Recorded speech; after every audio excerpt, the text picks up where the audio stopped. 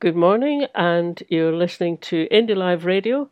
This is the latest in our series of programs called Changing Minds, Moving Forwards. And this week it comes to us courtesy of Grassroots Oban for a meeting which they ran back in March 2020. The speaker at their meeting was Dr. Paul Gillespie. He is a senior research fellow in the School of Politics and International Relations at University College Dublin. He's also a writer on foreign affairs for the Irish Times. And the theme of the meeting was Ireland and Scotland, looking at our mutual histories and connections and comparing and contrasting those, especially now post-Brexit and in relation to the campaign for Scottish independence. It was a very vibrant meeting, lots of questions afterwards, and we hope you enjoy listening to it now. Here it is. Well, just to say, I'm delighted to be able to speak to you um, uh, from Dublin on this huge subject of Ireland and Scotland and Brexit and the consequences of it for us all. Now, I'll speak for about 40 minutes or so. I want to draw a good lot on work I've been doing as a journalist and with the Irish Times and as an academic researcher. I'm based in University College Dublin in the Institute for British Irish Studies, which is an institute that's been studying the British-Irish relationship really since the Good Friday Agreement in 1998. And I've done a huge amount of work on this, including plenty of work on Scotland. Um, but so I really want to it's useful from my point of view to recap for as it were a general audience on some of this research I've been doing, and it really to inject ideas and discussion into our follow-up discussion. I'm going to be rather more analytical than advocating, if you like, because I think that's the way to get bring forward some ideas on how best to analyze what we're seeing before us. And there are lots and lots, of course, of comparisons to be drawn between Ireland and Scotland, both politically but also historically. And I'll draw on some of those as well. And just to say personally, I have a number of Scottish links. My father's mother, Jess, her father moved from Aberdeenshire to Kilkenny in the 1850s, where her father was an estate manager there, having worked in the same kind of capacity around Scotland. And so I grew up on my father's side was a Presbyterian background. My grandfather was from Armagh in the north of Ireland, came to Dublin in the early 1900s, and I grew up there later on. So that's one set of backgrounds. And I was there last year in Aberdeen, or the year before, at a conference where there's an Institute for Scottish Irish Studies in the university there, and made some contacts on that occasion. I've worked then in various capacities as a journalist in the Irish Times, where I was a foreign editor and an assistant editor, as a researcher in various institutes, including the Institute for International and European Affairs in Dublin, where over the years since the 1990s, we've had a study group looking at Britain and Europe and the way it worked out and the consequences for Ireland. We've done 3 books and a whole lot of studies on this. And again, the Scottish issue has come up repeatedly, of course, in that setting. And one of the points we've made is that looking at the UK and Europe, there's a deep issue of sovereignty involved. And you have an absolute vision of sovereignty, which is now coming to the foreground, particularly with the hard Brexiteers. And it means that there's a great difficulty in conceiving the sharing of sovereignty amongst this tradition and these politicians in Britain. And of course, that affects internal relations within the United Kingdom, as well as our external relationship, notably, of course, their relations with Scotland and Northern Ireland. And I'll look at that as I go through and give you some ideas about how to analyze that. I'm involved in this institute in UCD in a project on constitutional futures after Brexit, it's called. And we're looking particularly at the intersection of potential constitutional futures in the UK and Ireland and how they intersect and work out with one another. I've also been involved in a very interesting study group in University College London in the Constitution unit there, which is examining with a group of academics from London University, from Dublin and Trinity and UCD, from Belfast in Queen's and University of Ulster, and at the University of Pennsylvania, a working group on unification referendums on the island of Ireland.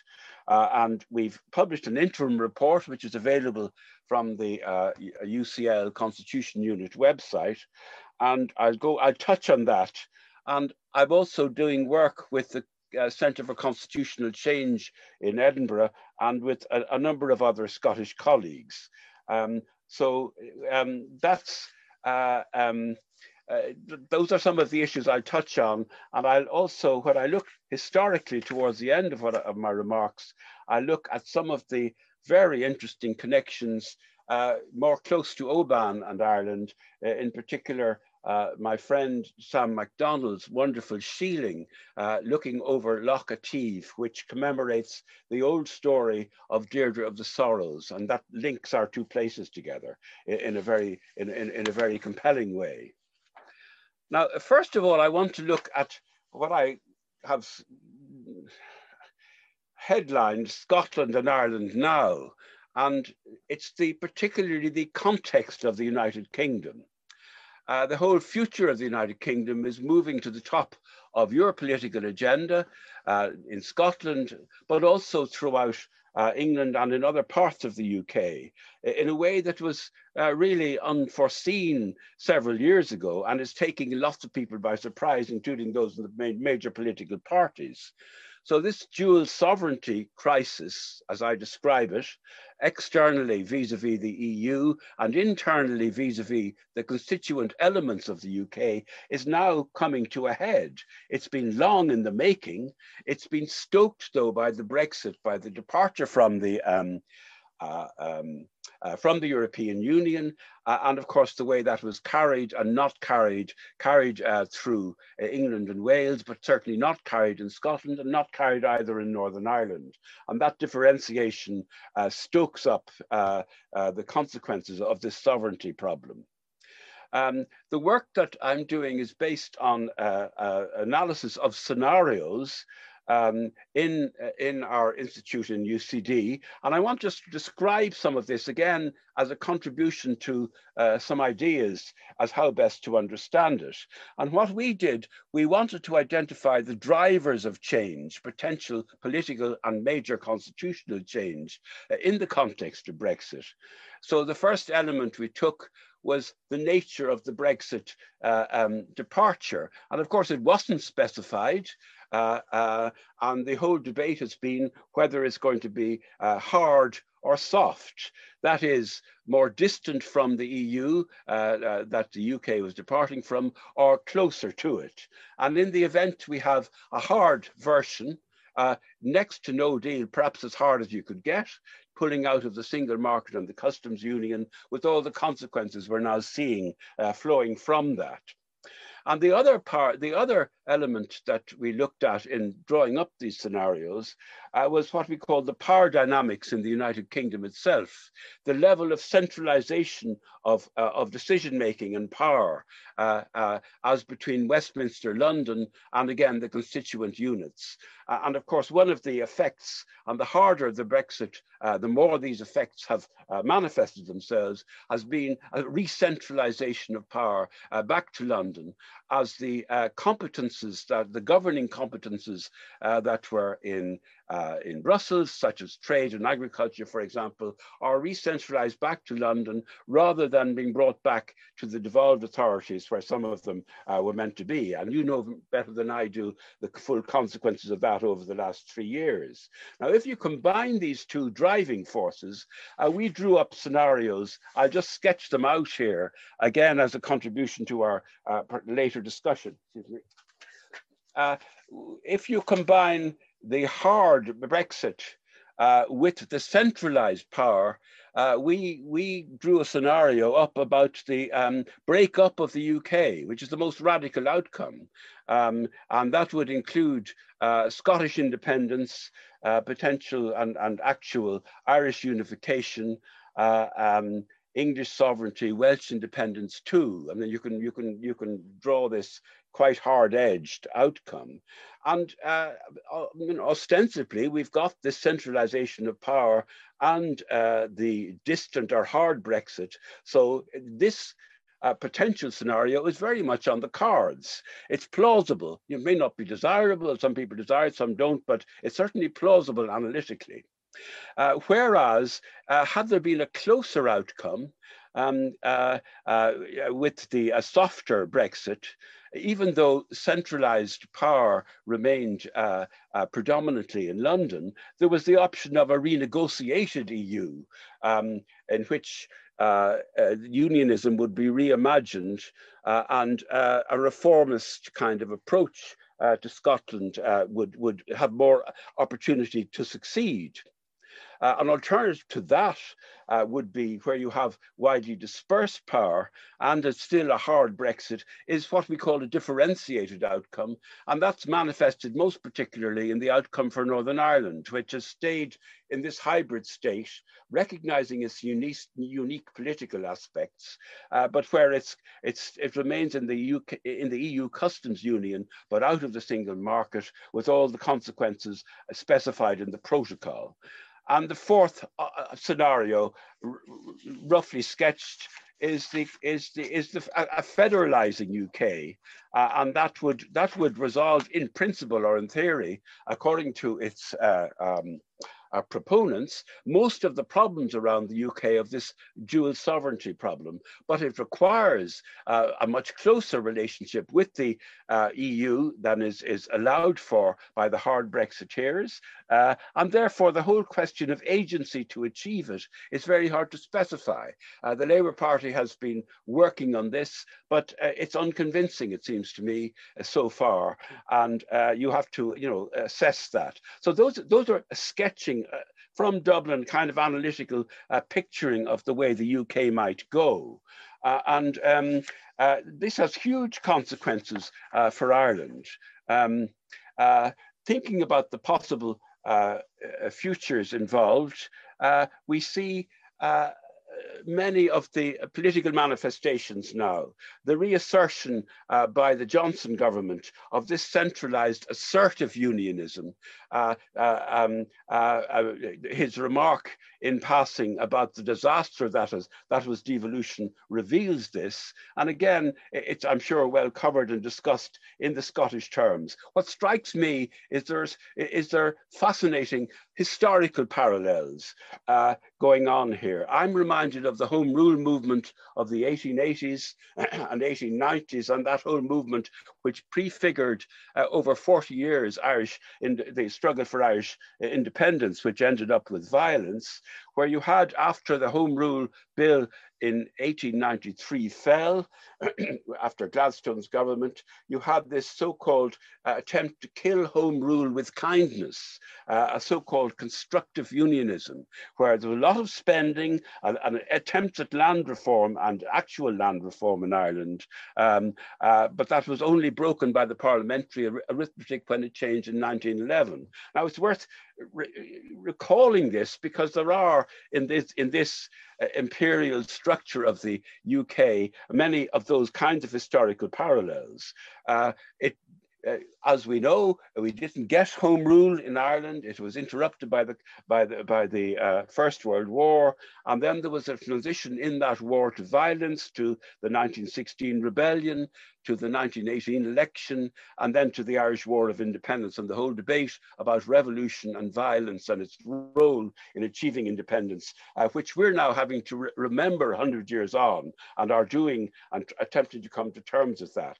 So those are parallels arising from the structure. The agency I mentioned earlier for change is hard to distinguish, and one has to understand what's going on in unionism, in unions, and amongst unionists to come to grips with this. And of course, this is something, as we look at the consequences for Ireland of the way these forces work out, we have to understand all of those elements much more clearly. If we're going to have a debate, as it's now opening up in Ireland, about Irish unification as one of the consequences of what's happening, we have to understand what unionisms are concerned with throughout the UK, but particularly in the north of Ireland. And again, we've been doing work on this in our institute. We've published a special issue of a journal on comparative unionism. And this is kind of preliminary to the really important discussions that we're going to be facing over the next 5 or 10 years, it seems to us, as these issues work themselves out. Now, they're working themselves out, secondly, in a major context of the European Union itself after the UK's departure. And that departure, it's worth underlining, and I certainly argue this, the fundamental weakness of the UK vis-a-vis the EU came through in these negotiations, notwithstanding the assertion, particularly by the Brexiteers, but on both sides, of the principle of sovereign equality. This is a state of 65 or so, 66 million, up against a continental entity of 400 or 500 million. Somewhat reduced, of course, by Britain's departure, but the asymmetry of power there is very visible in the negotiation. And the tattered, fragmented nature of that agreement that was reached the end of December is now beginning to work itself out, it seems to me, and this is showing itself up. And of course, one of the temptations for the politicians involved is to try and cover or mask that by blaming the other, and that's one of the issues that's going on. So if a disruptive approach is being sought, it's being sought, I would argue, very much in the context of this, again, dual sovereignty question. And if we're getting rows, which we are, and are going quite deep-seated now about the trustworthiness of this British government vis-a-vis the Northern Ireland Protocol, where they've, for the third time, raised the issue of breaching articles in the agreement, you're up against an issue that is driven not only by London's relationship with Brussels, but I would say too, in a way, to warn the Scots, you are going to vote in May, about the issue of borders and the disruptive element of borders. I think there's as much of an element of internal politics going on here as there is of external politics. Now, I want to look at the way in which the UK and Ireland futures intersect. And again, I'm drawing on the work where the research we're doing. In Ireland, the whole Brexit crisis, because it's brought Northern Ireland out of the EU against its majority vote, it's opening up a debate on unification, which goes alongside Scotland's own debate on independence and its future. And the two are sort of, as it were, rolling together, and they structurally related and intersected.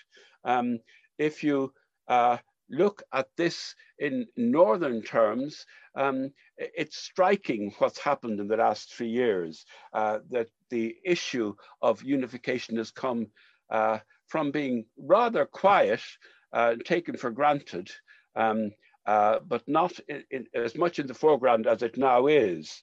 And that's happened notwithstanding the establishment of power sharing, and notwithstanding also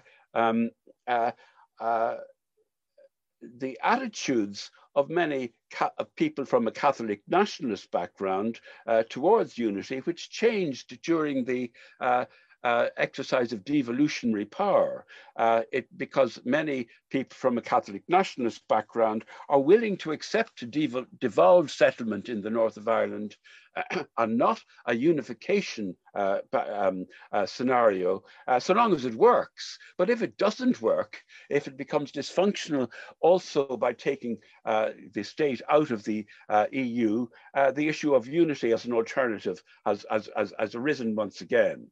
And it's driven by Brexit, partly by demography. The census this year will show probably a Catholic majority within Northern Ireland.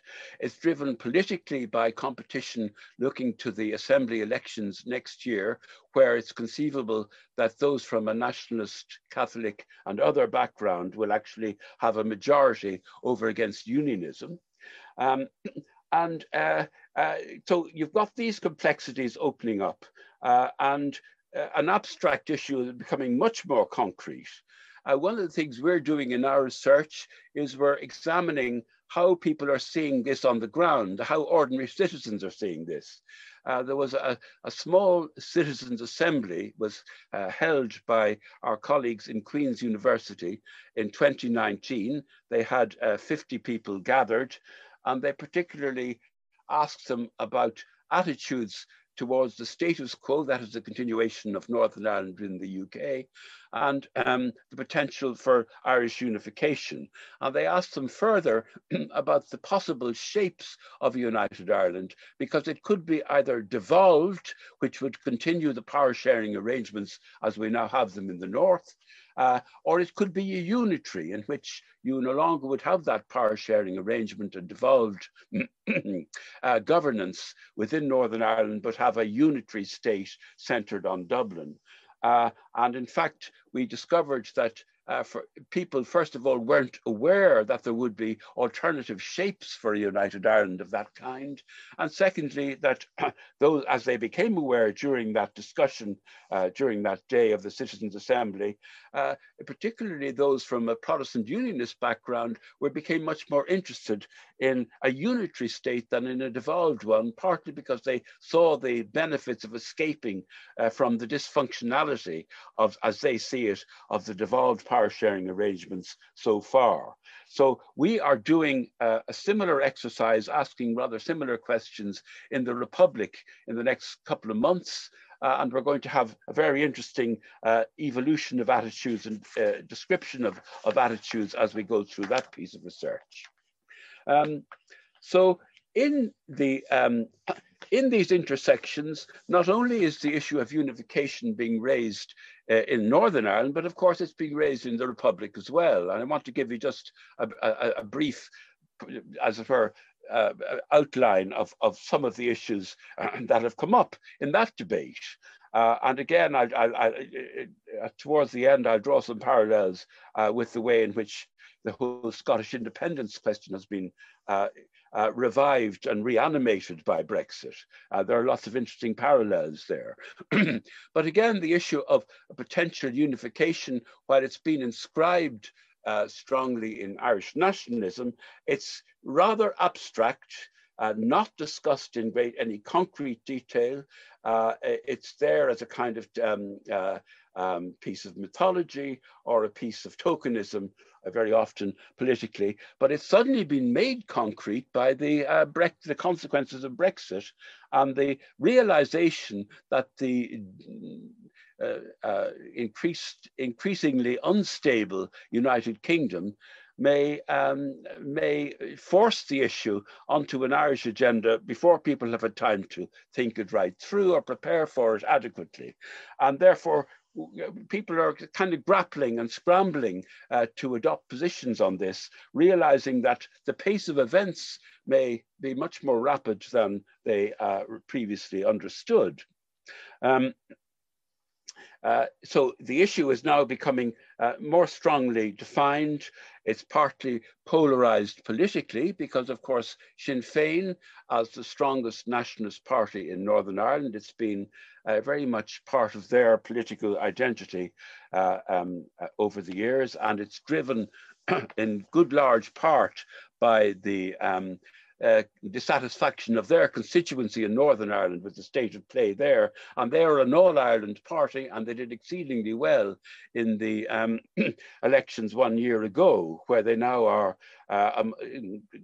potentially the largest party if it comes to another election. And they drive an agenda which demands preparation for Irish unification through the Parliament, through citizens' assemblies, through a ministry even. And in response to that, the other parties, particularly Fianna Fáil and Fine Gael, the two parties arising from the Irish Civil War, who are now unprecedentedly in coalition with the smaller Green Party, but they have adopted what they called a shared island approach, which is alternative to immediate demands or prospective demands for unity, emphasize a gradualist approach to North-South relations, repairing the Belfast Agreement, Good Friday Agreement institutions, developing good economic, social, political and cultural relations on the island, prior to, and if you like, as a condition for any further discussion about unity. Now, this is an evolutionary agenda, could be seen towards a longer term unity perspective, or it could be seen as one in which Ireland in the Republic would, if it works out this way, be happy with a reformed and changed United Kingdom so long as the borders remained open and relations, human and political and other relations, remain open on the island of Ireland. So that's one set of issues that we're facing up to, that between the gradualist approach and a preparatory approach. There are those who say on the preparatory side, look, this may go much faster than you're anticipating, driven not least by developments in Scotland, of course. You have to prepare for change. You have to think it through. You have to think particularly about whether the shape of a potential united Ireland would be devolved or unitary.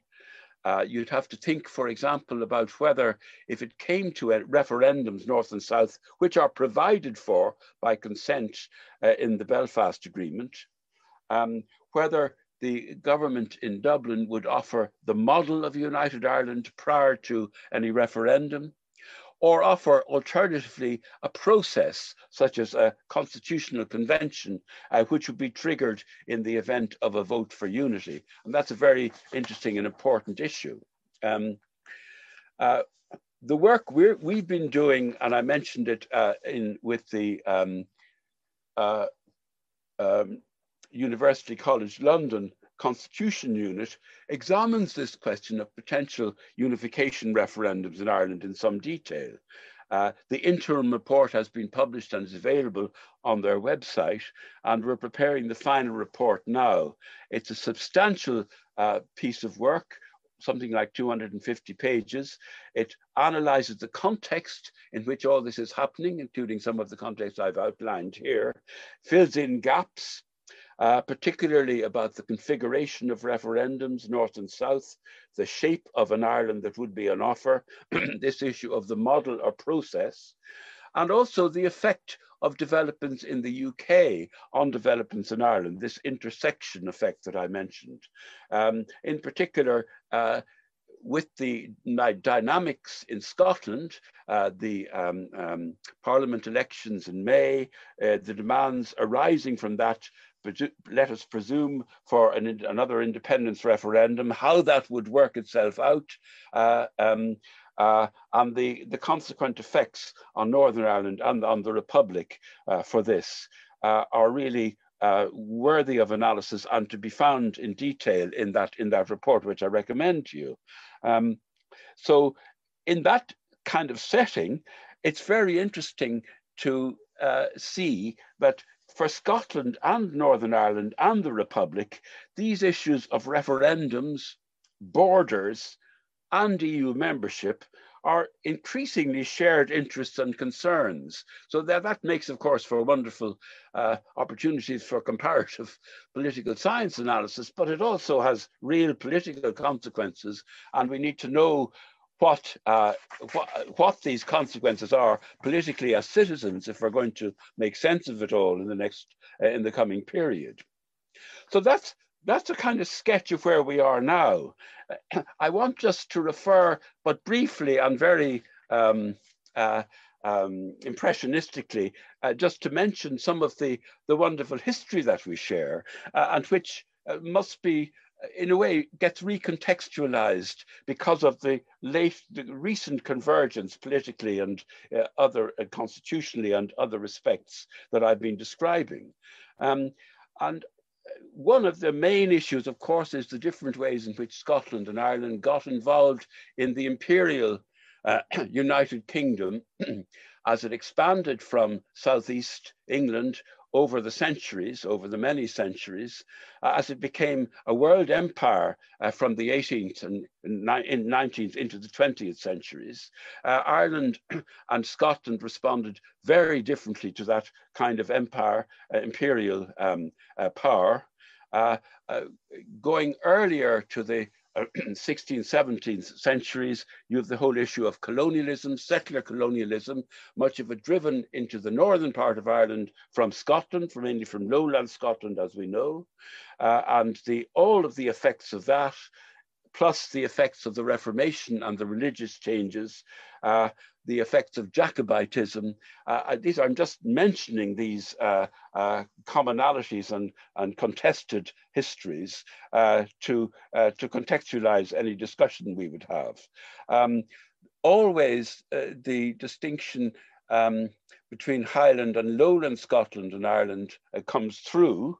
And that particularly is the case, of course, when we go earlier to the early medieval and medieval times. I mentioned my friend Sam MacDonald, who's in the audience, and my wife Deirdre and I have been, I visited Oban a couple of years ago to celebrate the shieling that Sam has erected in memory of his of his wife, who died a number of years ago, which commemorates the story of Deirdre of the Sorrows. I'm not sure if maybe you're familiar with this, the great love story of Deirdre and Naoise, where Deirdre fled with Naoise, her young lover, and they went to Scotland, according to the story, but gathered around Loch Ative are all the place names recording that ancient story. And it's in a very uncanny way.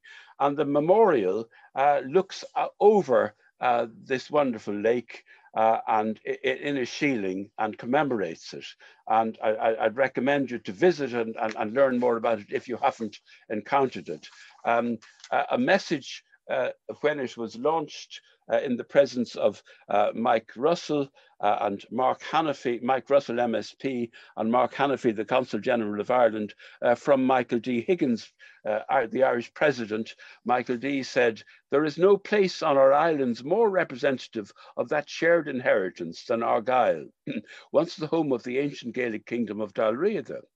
It was there that Cuchulainn, the warrior hero of Uladh, was said to have learned the arts of war, and it was there that Deirdre sought sanctuary with Naoise and his brother, Arden and Anya.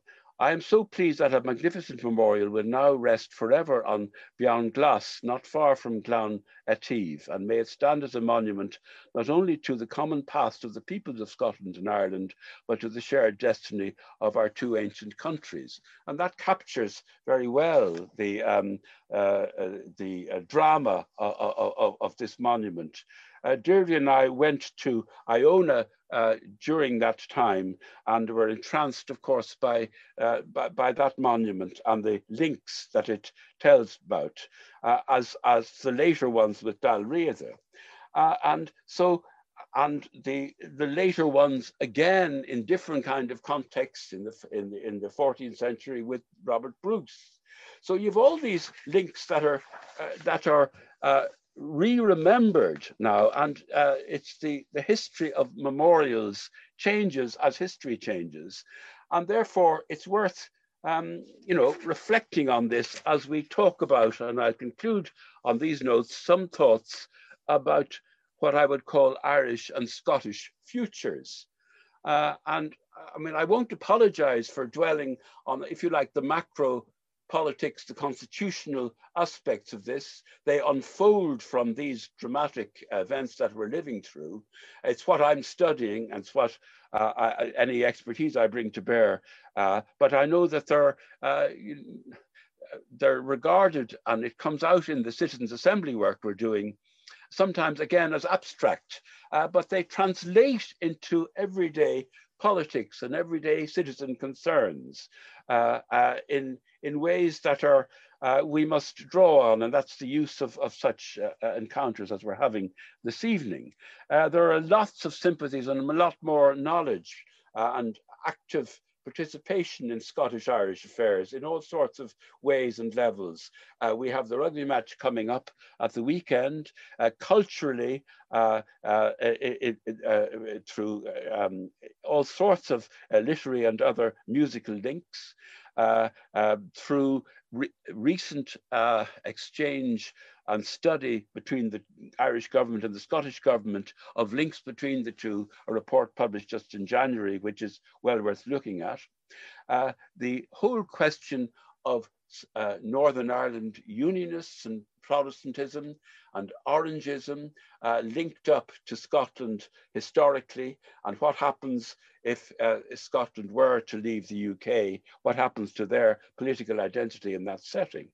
So it's worth thinking about all sorts of futures. Geography won't change, even if history does. We're going to need to think about futures, and if you want to use the constitutional language, that future could be in several different ways that are worth exploring, confederal.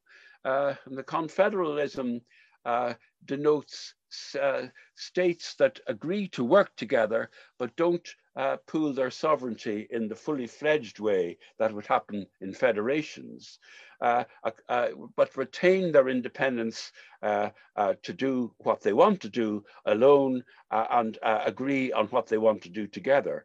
I've been thinking about potential unionism beyond the union. And it might take a confederal form, and it would reassure unionists both in Scotland and Ireland that the links that were established partly institutionally through the Belfast Agreement, such as the British-Irish Council, British-Irish Intergovernmental Conference, but these are potential models of futures. One can think of confederal links between the Republic of Ireland and Scotland in order to facilitate rapid EU membership after potential Scottish independence. That's being talked about in the literature. One can think of other Irish-Scottish confederal links in that new setting of joint membership of the EU. One can think of, in similar ways, and some colleagues that I've been working with are developing this idea of a Northern Ireland Scottish set of links, which might include Ireland confederally. I know that in Wales, the Plaid Cymru is thinking about confederal relations with England after potential independence. Adam Price has been talking very interestingly about that. And you have to think then, of course, about Scottish-English relations, not only in the difficult issue of the border, were you to get Scottish independence soon and have to live beside a hard Brexit, how do you handle that border? It's going to be a huge issue in any discussion. Just as we do vis-a-vis the Northern Ireland Protocol. So these futures, I think, are going to be held together. I've looked at this, if you like, analytically rather than as an advocate. But I hope the analysis I've offered helps us to think about the advocacy we might prefer to see closer Irish-Scottish links and to develop these links in a kind of constructive way through meetings such as this. So thank you very much. Thank you very much, Paul. It was very interesting. The main things that seem to have come up in the chat whilst you've been talking, Paul, are a discussion about federalism, and also the big one is the borders. Borders are obviously going to be a big issue, I think hyped up perhaps more by Westminster and the Unionist side. I think a lot of people on the independent side don't really see it as a big issue, but what are your thoughts on that? I fully understand the way it's being hyped. The rational basis of that argument, I presume, is the way the trade flows go, I don't know how convincing those arguments are about where Scotland's pattern of trade with England compared to Europe or external trade. If you assume the kind of the hardness of the border going through any referendum campaign, that's going to be a difficult one. But there's no, you don't have to presume that that border remains hard. The trouble is, how do you manage that if you have to maintain the integrity of the European single market, which is the issue facing the Irish government and the EU and the Northern Ireland authorities in Northern Ireland, because the one thing that's very clear is the determination coming through the EU side in all these negotiations is about protecting that integrity. And if, as Boris Johnson says, the whole point of Brexit was to diverge, and if part of the thinking there is to weaken environmental, labour and other standards in order to compete more effectively on the world market and back into Europe, the determination on the European side is not to see that happen. So we're facing this, if it gets highly disruptive with the Northern Ireland Protocol, if the thing breaks down, we're into a no-deal setting, and that would reinstall a border on the Irish border on land. So it's very hard to read the British government's intention here, except, I mean, one obvious reading is that it's disruptive intent, but it's hard to read how long that would play out for, given their comparative weakness, as I see it. Is it short to medium term or medium to long term? And that's not, that's one set of judgments to make. Lots of accidents may happen in such, a transition. And so we may end up with all sorts of undesired consequences. So I'm saying this is really messy, but not, not insoluble. It depends a lot on what happens in the politics of England, I suppose. Yeah. Okay. Mary McCabe, you have a question? Right. I would see the problem as being the transition period, because, well, Paul mentioned our exports. It's true, we've got, as they keep telling us, 60% of our exports with the UK, but when Ireland became independent, about 90% of their exports were with the UK. It's now down to something like 18%. So we're only in this position with our exports in the UK because we're a captive audience.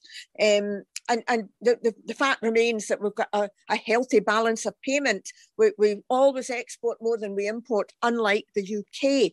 But what I was wondering, with the question of borders, I mean, Norway and Sweden manage their border. The Faroes and Denmark, one's in, one's out, UK. out the EU. I know that the problem is because they're all in the single market anyway, but would it help if Scotland had a period of being in EFTA, like being an associate member of the EU, so it had a foot in both camps, so to speak, at least in a transition period? Do you think that would be helpful, and we could gradually go into the full EU if we wanted to? I mean, what I think that we, from the Scottish point of view, we want to keep the borders, all borders, open as much as possible. And to me, the EFTA thing is maybe worth considering. What does Paul think about that? Yeah, it's theoretically plausible and politically, analytically plausible. How politically doable is it in this fraught encounter between the Brussels and London with this hard Brexiteer government in London is another question. It may be hard to get a hearing and a toleration during that time. This is where Scotland will need allies, including in Dublin, and advocates. And I think, there are, I'm aware of some moves afoot to develop an awareness more than there is now around the European EU member states that at Scotland's difficulties here, and I think it needs diplomacy now in order to develop that case.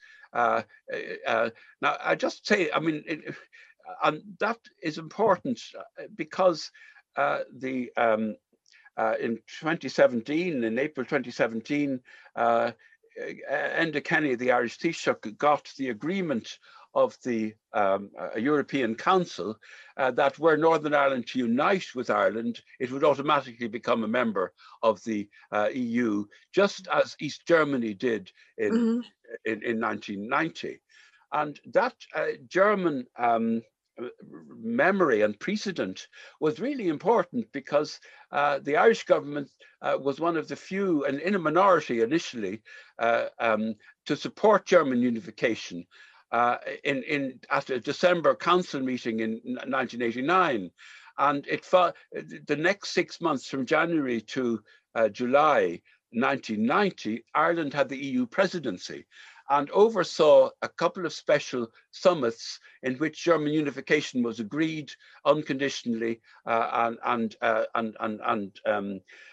earning the great gratitude of the German government. And I remember very vividly Coles being in Dublin 6 years later in 1996 during another Irish EU presidency, when he said, "You stood by us and we will never forget that." And it's true.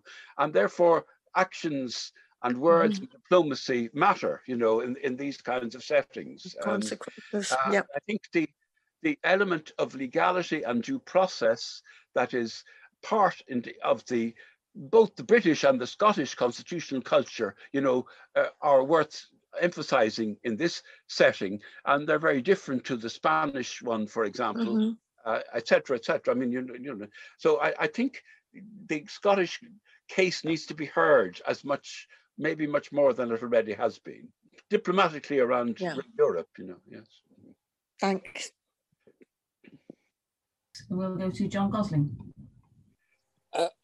As you can tell, I was brought up in the middle of England, in Birmingham, and moved to Scotland in 2002 officially. I was coming up before then.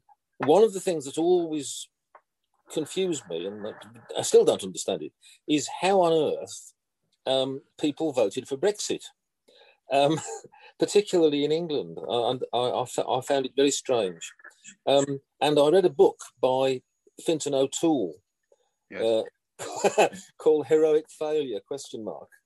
And it led me to wonder, first of all, what you thought about all that, and whether Brexit can in fact be sustained. Will there not be a revolution? What do you think? How stable is it? How stable is this Brexit, do you think, in England? Oh, I think everything I've said would lead me to believe that it's unstable, destabilizing, and likely to be unstable. And reflects much deeper processes going on in the British state and in the empire that, the global power that it had before. So it's an unfolding of very long-term processes. And I think so many of these issues were under-discussed or not discussed at all or taken completely for granted in all sorts of stereotypes and political mythologies, which Fintan O'Toole explores brilliantly very often in his work. And his background, is as a literary, cultural critic, very fine theatre critic, very good literary critic, and he has that eye in political analysis for the telling, not only the telling phrase, but the telling cultural moments, and transitions. So he does that very, very well. But to say that it's destabilizing, I don't think that means necessarily that it's incapable of reform or that it has to go in a revolutionary direction. If you define, breakup as revolution, which in many ways, of course, it would be, that would be radical revolutionary change. Whether it became kind of social revolutionary change is another different kind of dimension. Certainly constitutionally radical change. But the trouble is, you've got a waning sense of Britishness, as we know. That is the glue that held things together. Austerity has driven stakes into the welfare state glue, the post-war social contract that held things together, including with Scotland, obviously. You've got I didn't mention, but obviously seen from Ireland, the huge shift of political affiliation and identity amongst people from an Irish Catholic background in Scotland, from the Labour Party to the SNP in the last period, is another shift which can be related to these ones. And then you've got the way in which English government in England is so centralized. That's one of my themes. It's also central. I mean, you've got the whole ways in which cities and city regions are underplayed, and again that reflects back on the party political structure and the constitutional structure that they have. So there's an awful lot that needs deep reform and change, not to mention the House of Lords, all that Westminster apparatus of government. Now, there's a kind of belated realization of this,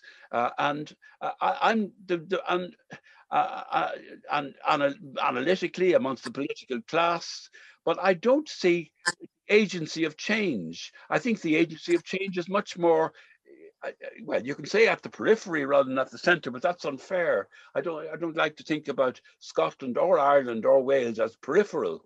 It's a sort of, and the nationalism involved, and particularly in Scotland, but I would say in classical terms, in Ireland, the Irish nationalism was an anti-imperial nationalism against that assertion of dominant global power as it manifested itself in Ireland. Well, going way back, of course, as I sketched, in colonialism and dependence, but also in the modern period and the 19th into the 20th centuries with empire. Now, Scotland and Ireland experienced empires in very different way. Scotland was far more part of empire, as was the northern part of Ireland, through that industrialization of empire and the participation in all sorts of ways. The English fallout from this, the hollowing out of that industrialism in the 1970s and 80s, is part of these big changes. So I'm the big question I keep asking is, where is the agency of change in the UK? And it's hard to see, and therefore to some extent that gap has been filled by constitutional politics, including in Scotland.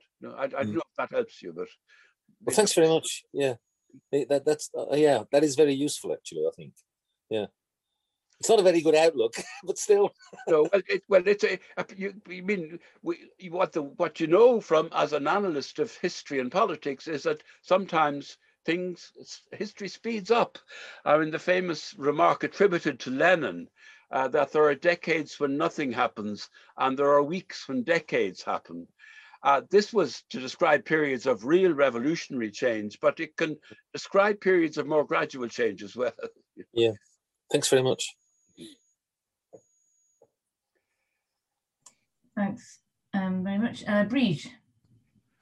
Hi there, Fáilte. Welcome, Paul, to being virtually in Oban, if not physically here, and a big warm welcome to Deirdre as well. Here's my question. We are still running in the polls in the late 50s with regards to popular opinion as the moved will of the people towards an independent Scotland. And there is no will to grant Scotland a referendum.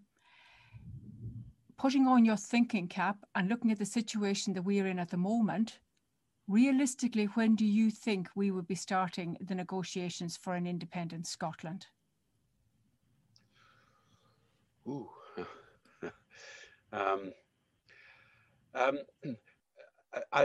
Let me answer this question by thinking comparatively again. In this working group that I've been involved in from University College London, we're having to examine the circumstances in which a Northern Ireland Secretary of State would call a referendum on Irish unification. Now, they're obliged to do that if it appears that there is a majority for it. There's also discretionary power, but thinking about the evidence that would be brought to bear in any such decision, well, you could think about elections, including parliamentary or assembly elections. You could think about a vote in Parliament. You could think about polling, and you could think about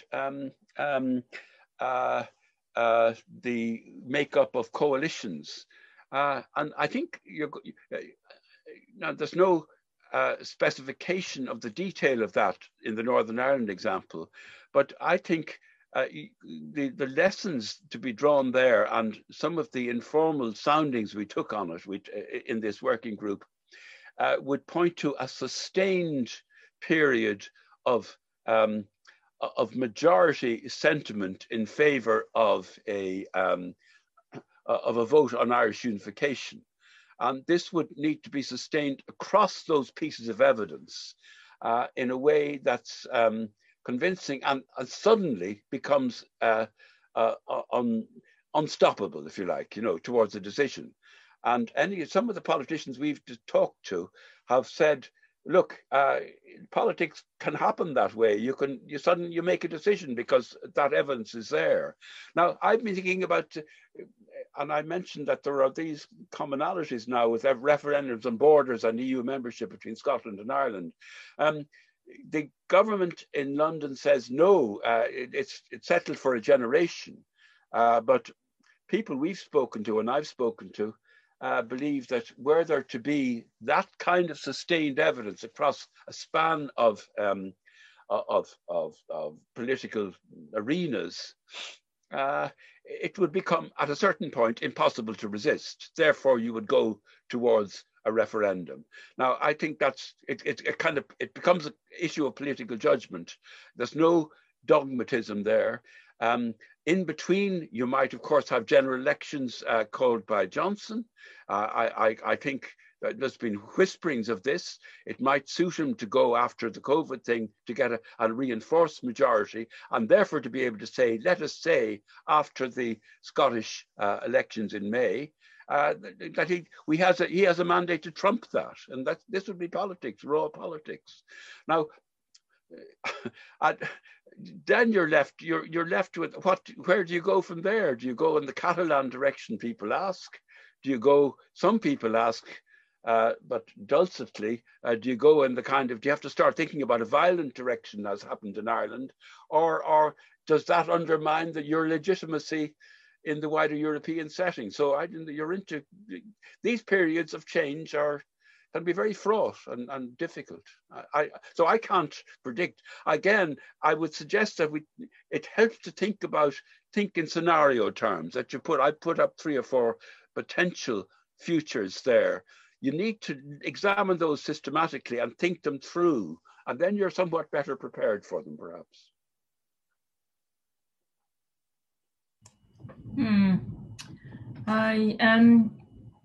Roger Mackenzie, you've got a few things in the chat. Would you like to talk to us?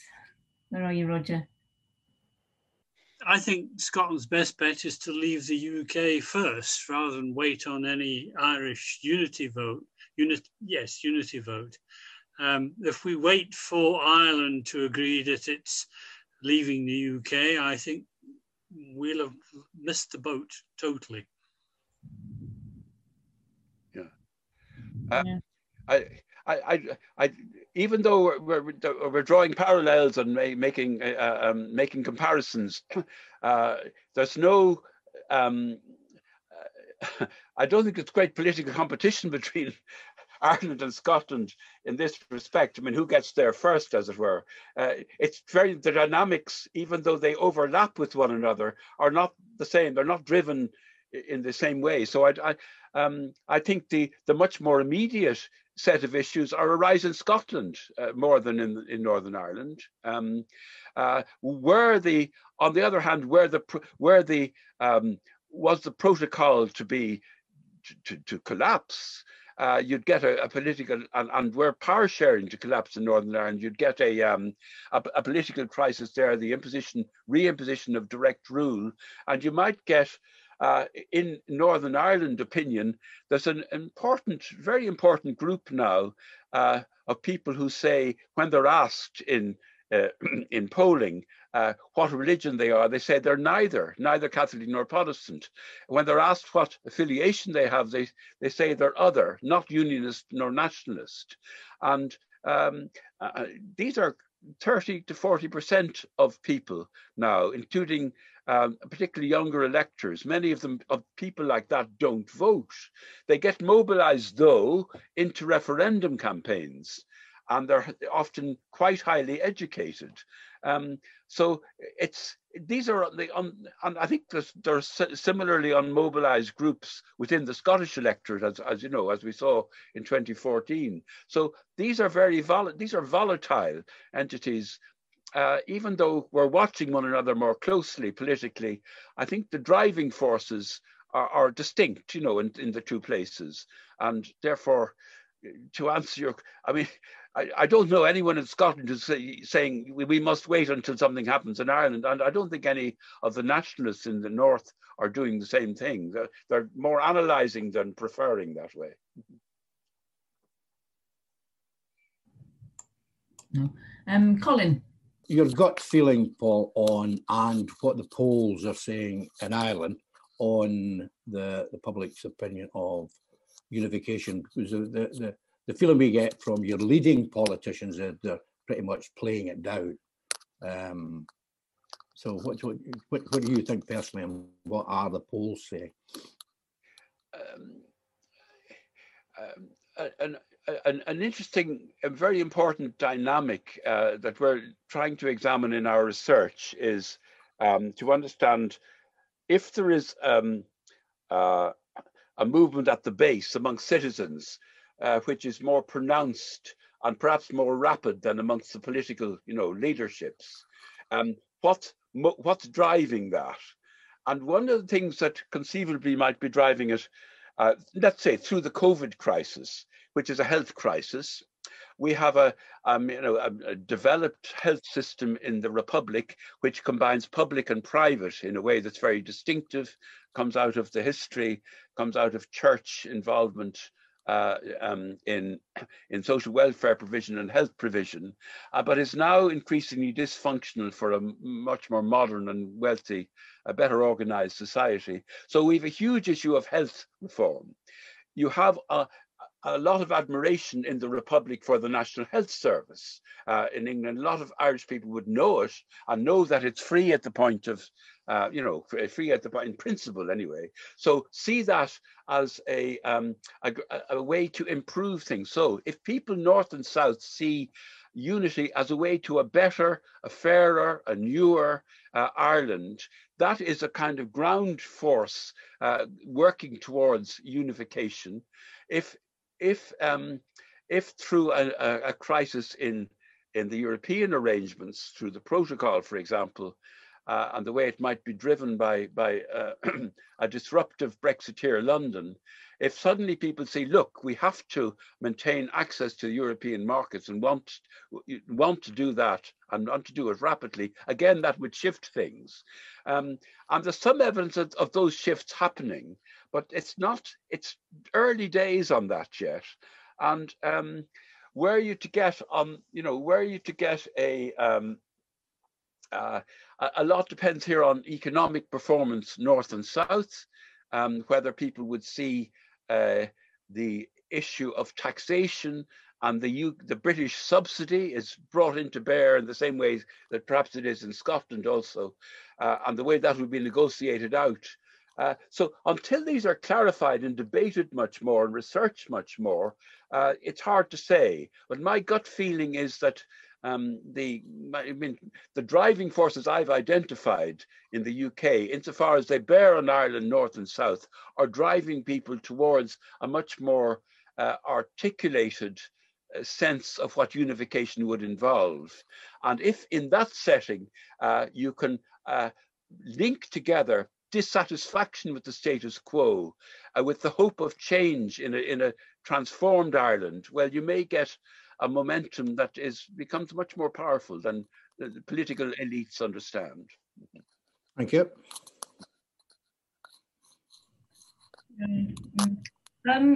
You spoke earlier, Paul, about quite a bit. You talked quite a bit about federalism and confederalism, and spoke about the need to devolve more power. It seems to me that not only from Westminster, but even in Scotland, that power is being centralised more and more. Yes. How do we stop that? I mean, if you look to the Scandinavian countries where they're much more, the power is devolved so much more to the local areas. How do we counter that, even from our own government? Very good question. I have written and done a good lot of work on the nature of local government in Ireland. And there's an important and interesting league table of local government powers around Europe, amongst about 38 or 40 European states. And the last time I looked, Ireland was down at the bottom of it with Moldova. The UK was only a few points up. I think in Scotland you have this junction between centralised and localised power as well. It's part of the system in the UK over the years that we've experienced, and it's been reinforced during Irish independence. A lot of the trouble in Irish governance is to do with the lack of such powers, including in housing and environmental stuff at local level. So it's one, just to say that you get your independence, at state level doesn't mean that you guarantee your democracy at local level. You have to fight for that additionally. And I think that, if one wants new ingredients to be injected into an Irish constitutional debate, I would hope it would be from this direction too. There's some evidence of that happening in the Green Party, some of the left-wing parties. I'm not sure about Sinn Féin, but it could happen there. And certainly there's a very strong case to be made for it in a more better educated society and richer society, more well-off society that needs to do environmental things, for example, at a much more local level. I'm sure there are similar cases to be made in Scotland and of course in England too, because the nature of local democracy in England has been really hollowed out, And if you compare it to continental experience in France, in Germany, all around, not just in federal systems, but in, you know, in systems such as the French one, or in Italy, you see how much more power there is to be had at local level when you really go after it. Yeah, I think you have to get the actual politicians that we vote in have to be the sort that won't become used to power, and like once you've got a bit of power, you want more power. Yes, yeah. That's one of the problems that maybe we have. Maggie, you've got your hand up. Thank you very much, Paul. It's been a very, very interesting discussion. I'm the chair of the 1916 Rising Centenary Committee, Scotland, and we did and have been doing a whole number of events since 2016. And just after the referendum on Brexit, Michael D. Higgins came to Scotland to meet the Irish organisations in Scotland, yes, the Irish diaspora. We had a wonderful meeting with him and a sort of cultural event with the Scottish government at night. And it's become very, very clear to me that the relationship with Ireland, as we know, is very long established and historic, but it's incredibly important for all the reasons that you've laid out. I mean, in terms of the relationship with Germany and so on, I think that relationship is something that we absolutely have to cherish and develop. And I think in the 1916 committee, I mean, one of the things we've tried to do is to do a bit of education about really these old links and commonalities, as well as a bit of historical education about all the issues around the Rising. And obviously, we have James Connolly as an Irish Scot, yes, and we also had Margaret Skinnader, who I've done a bit of work around. Margaret Skinnader, who was a Scottish-Irish Scot from Coatbridge. But the big difficulty, I mean, we've done a lot of events, we've done quite a lot of work, we've publicised and so on, but it is very difficult in the west of Scotland because of the depth of unionism and a vicious kind of orangism that every so often erupts and shows itself. But really, I think that the Irish-Scottish relationship will be hugely helpful when we reach the point of deciding that we're going for independence. Because I don't think there's a chance in hell that the Westminster government will ever agree to it. I think we have to reach a point when we decide, brave people decide we're going to go for it. I mean, like Connolly did at a particular point, now is the time, we have to do it, or it will elude us for a long, long time. Yes. I don't know what you think about that, but that's certainly my personal view. Mm-hmm. Gosh, wow. Well, that phrase, that it will elude us, and there are historical moments. One of the phrases we use in our research is the phrase constitutional moment. And moment, that use of the word moment comes out of Hegel and continental philosophy. And it can be a long moment. I mean, but that they are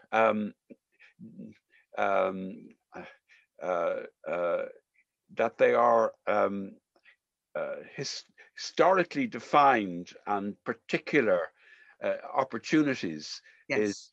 Is the knowledge of all revolutionaries and all, you know, political change involves risk, and you have to be able to recognize the conjunctures.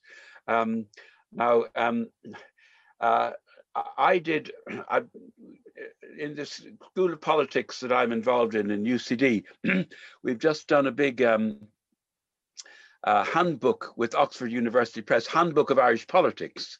So I've written the chapter on British-Irish relations.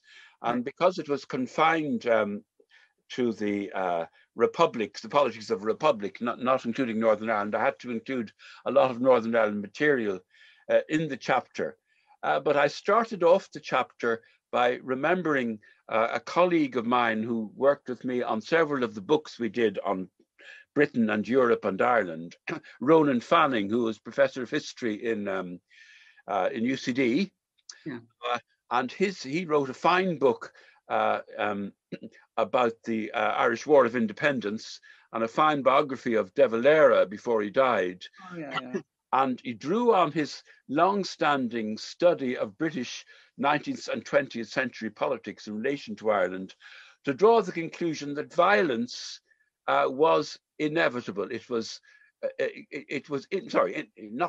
inescapable for Ireland to achieve what it did in terms of its independence, because that British imperial force was not going to concede beyond the Home Rule offering, and that was pretty minimalist if you look at it in comparison. Was not going to concede the kind of independence, even the Dominion status that was achieved and then built on, without the use of violence. Now that comes from a particular analysis of that particular conjuncture, that moment, if you like, in British history, which was the high imperial moment, remember? Yeah. And of course, that was the British ruling class at the time, is that the consequences for empire of letting Ireland go, as it were, peacefully, notwithstanding 1916 and the provocation that they saw involved there, because we went then thereafter through 1918, we had the elections, and it was the consequences of the, so what you have to ask yourself is whether that imperial conjuncture finds its equivalent now at the tail end of empire, if you like. Yeah, absolutely.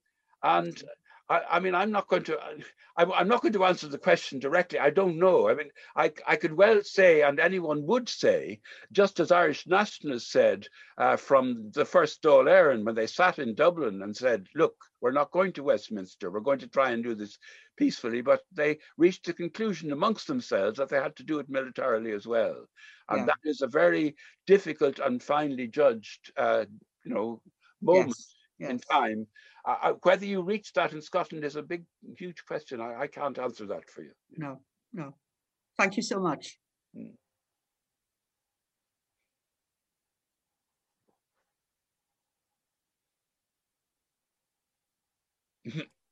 Andrew Simpson. Hi, Paul. Thanks again for tonight. I was just wondering if there was a successful plebiscite vote in Scotland this year, do you think this would be more, would this put more pressure on the UK government, and would it be accepted internationally? A successful, if it was held after, if it was called by the Scottish government, yeah, as part of the elections this year. Well, I would have thought yes is the answer, but again, just let me go back to 1919 and 1918.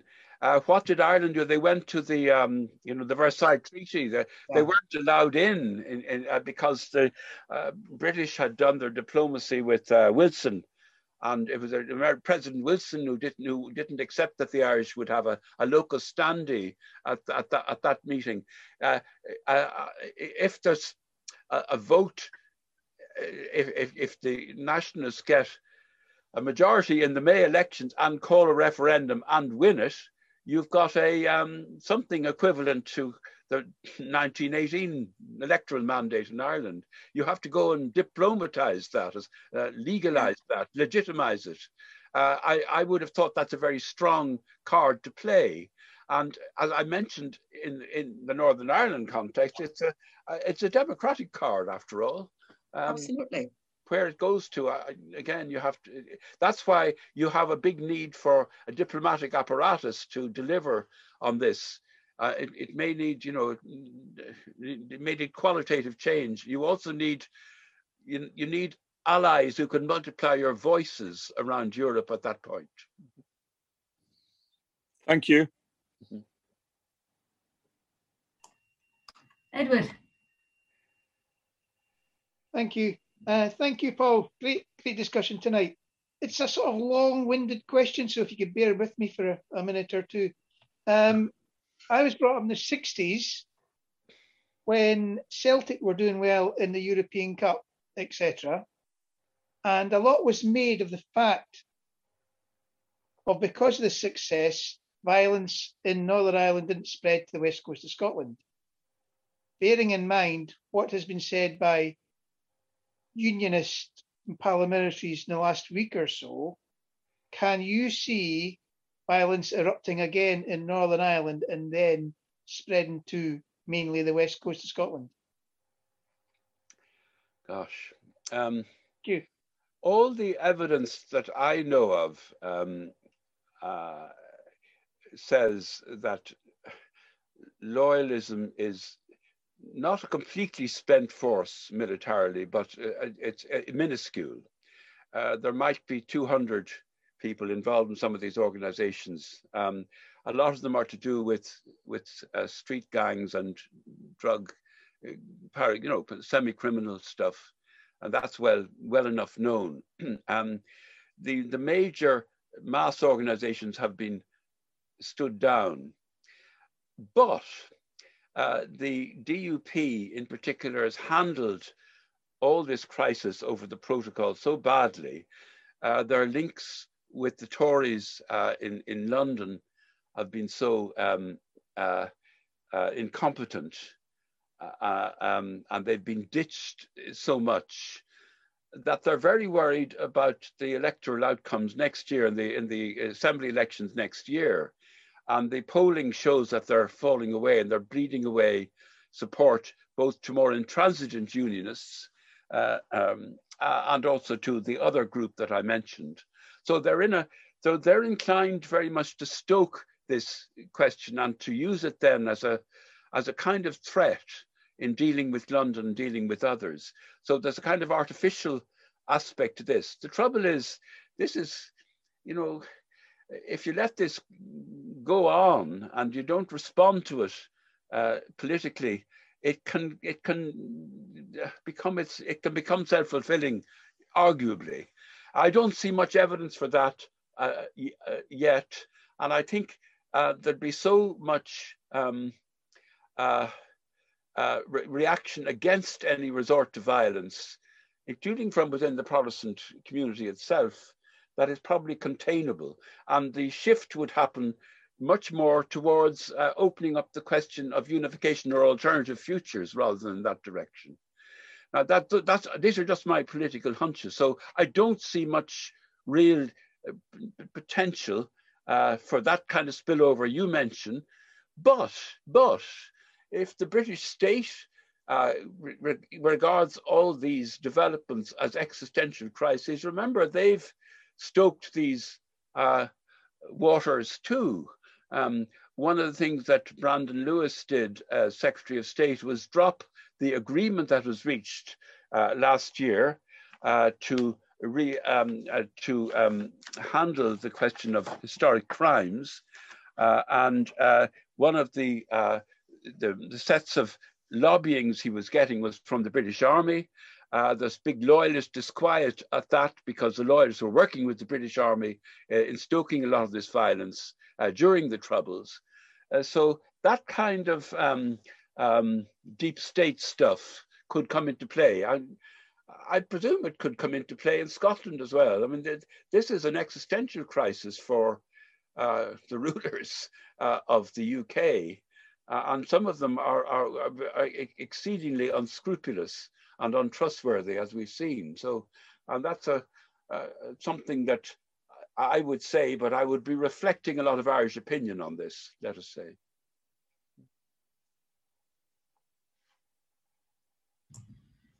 That's scary. Yeah.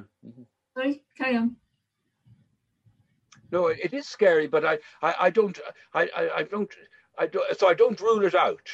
I'm just saying the driving forces again of this may not simply come from street loyalism. It may come from very other different directions. Can I add something? The word that you used was troubles. Yes. Troubles in Northern Ireland. Is it not more the case it's a civil war within the UK? Gosh, well, I'm not sure it reached that stage. Well, maybe. In the 60s and 70s and 80s, I mean. Well, civil conflict, when does civil conflict become civil war? I mean, the troubles were it's the colloquial term we use for the violence from the 70s through to the 90s in the north of Ireland that was resolved by the 98 agreement, which is a very sophisticated agreement, still worth holding on to in most of its elements, and which still would be held on to in a united Ireland, because there's a very interesting, important commitment there to the values of minority protection and human rights that would last into united Ireland, last through the transfer of sovereignty. That's one of its abiding strengths. Scottish independence, what happens to the nuclear weaponry? What happens to the Security Council seat? I mean, it really is, it's a huge issue for the British state. Much more so, it seems to me, than the Northern Ireland issue is. If you're going to make that kind of comparison.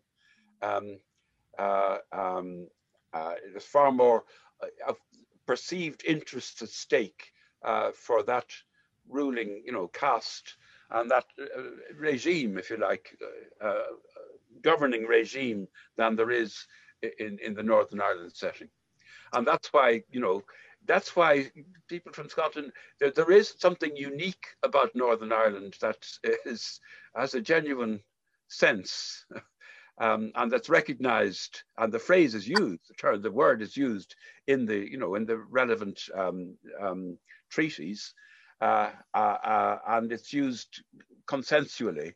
And I think Scotland is distinct from that. It's not unique in the same kind of way, and I don't think the governing class in Westminster would allow the word unique to be used about Scotland in the way they use it about Northern Ireland.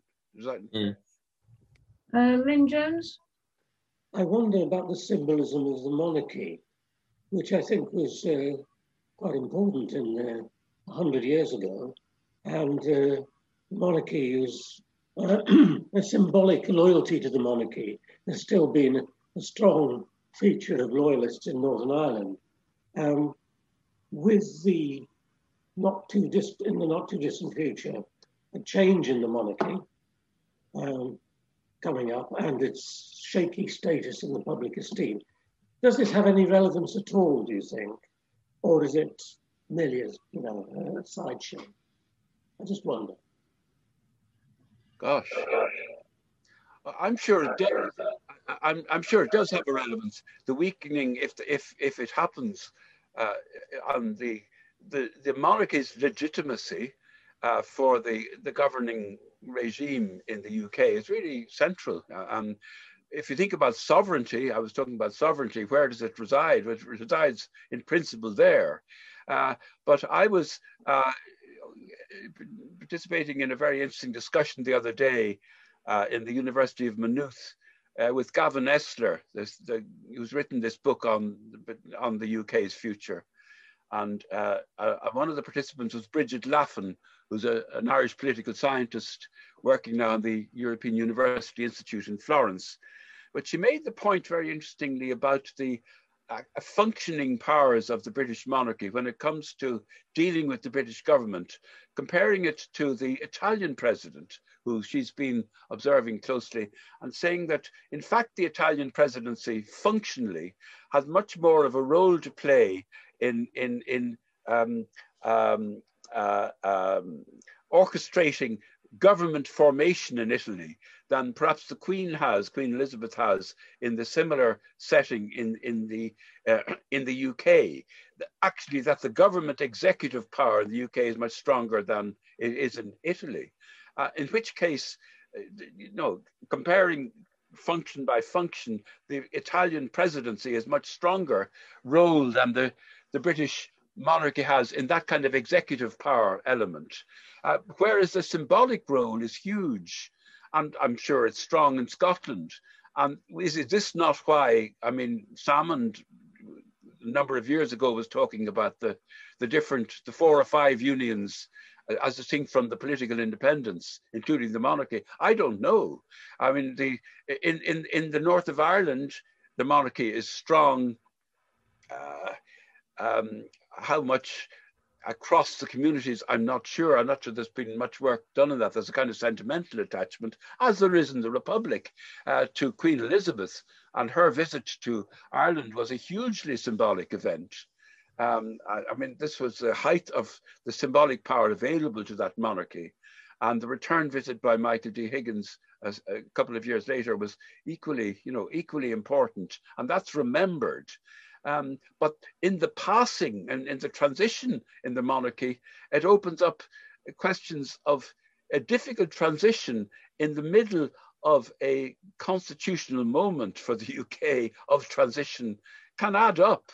I don't know, you've more insight on this than I would, but it adds to the ingredients of destabilization, it seems to me. Black swan is an issue we deal with in scenario building. An obvious one would be a sudden transition in the monarchy.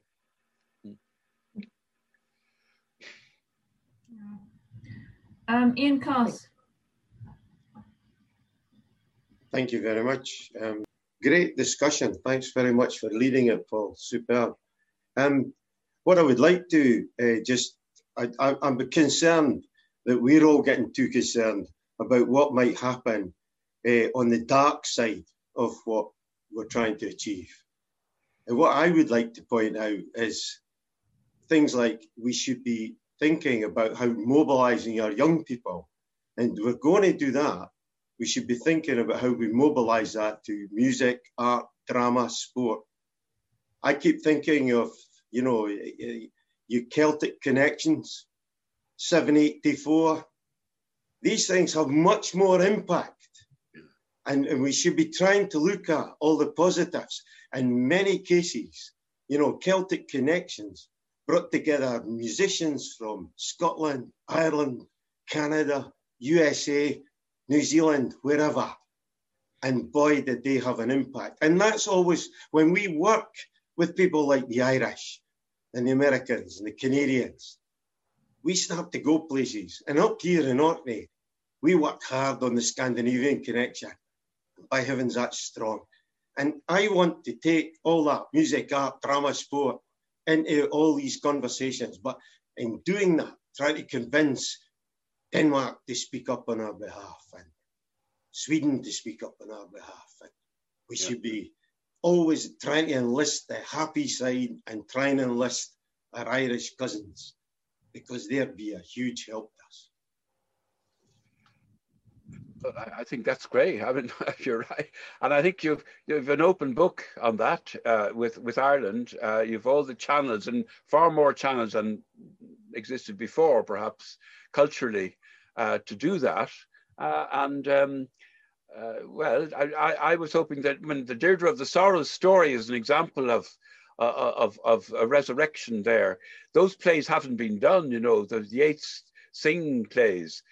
They'd be worth thinking about doing in terms of high drama, but there are lots of other connections too. And I think also your point about Sweden and Denmark really interesting, because I know they have a big debate in Scotland about Nordic links as complementing Irish and other links.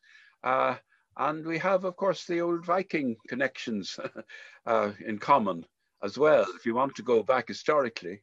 But these exactly are the kinds of places you need to go to for support. When it comes to the diplomacy I mentioned, that's going to be required. to legitimize any votes in favor of independence. Yes, I perhaps should have said, Paul, I'm speaking to you from Orkney, which is a strong Norse connection, Scandinavian connection, and we're very proud of that. And we actually have an Orkney Norway Society Association, and we're the only place outside of Norway that celebrate Norway's Independence Day. Yes. All of these things need to be harnessed. Yes. And we've got all the talent we ever need. There's tons of them on this call. That if we all got together and did something positive along these lines, we'd have a huge impact. It happens in my house. I'm married to a Norwegian, and we celebrate 2nd of May. Excellent. Well done. Well done. Thank you for your time. Thank you. Norman. Well, Dublin founded by the Vikings, of course. I wanted to just say this thing, talk about violence, and that would be a terrible mistake. Why don't we look towards Gandhi and all the non-violent civil disobedience type movements that there have been, you know? Think about Leipzig during the fall of the wall, so on. How can we learn from global lessons, of which there must be many? I know that the Scots aren't very demonstrative. They're never going to come out and we saw 1 million people in the streets of Barcelona. Do you have any ideas that you can point us to where non-violent civil disobedience could be thought about? Well, I think what I would call your civic nationalism, the preparedness, the thoroughness with which the work was done ahead of the 2014 referendum, for example, all of the gradual but strong and very determined build-up of the sentiment behind Scotland's autonomy and independence is really impressive, seen from afar. The nature of that nationalism, the outgoing nature of that nationalism, is another real, huge strength. It's not just demonstrated by street numbers. It's demonstrated by the old, I was going to say Republican traditions that are involved in civic nationalism in Scotland, civic republicanism, if you like. That kind of tradition is there. Therefore, it's the mobilization of that is impressive impressive internationally. I think I talked about the moment 100 years ago for Ireland. It was at the high imperial moment. It's not the same kind of moment now, and therefore the non-violent methods are much more convincing. And there is also, for all the quarrels with and arguments with London, there is the principle of consent is conceded by them, which is not elsewhere. And it's a matter of getting that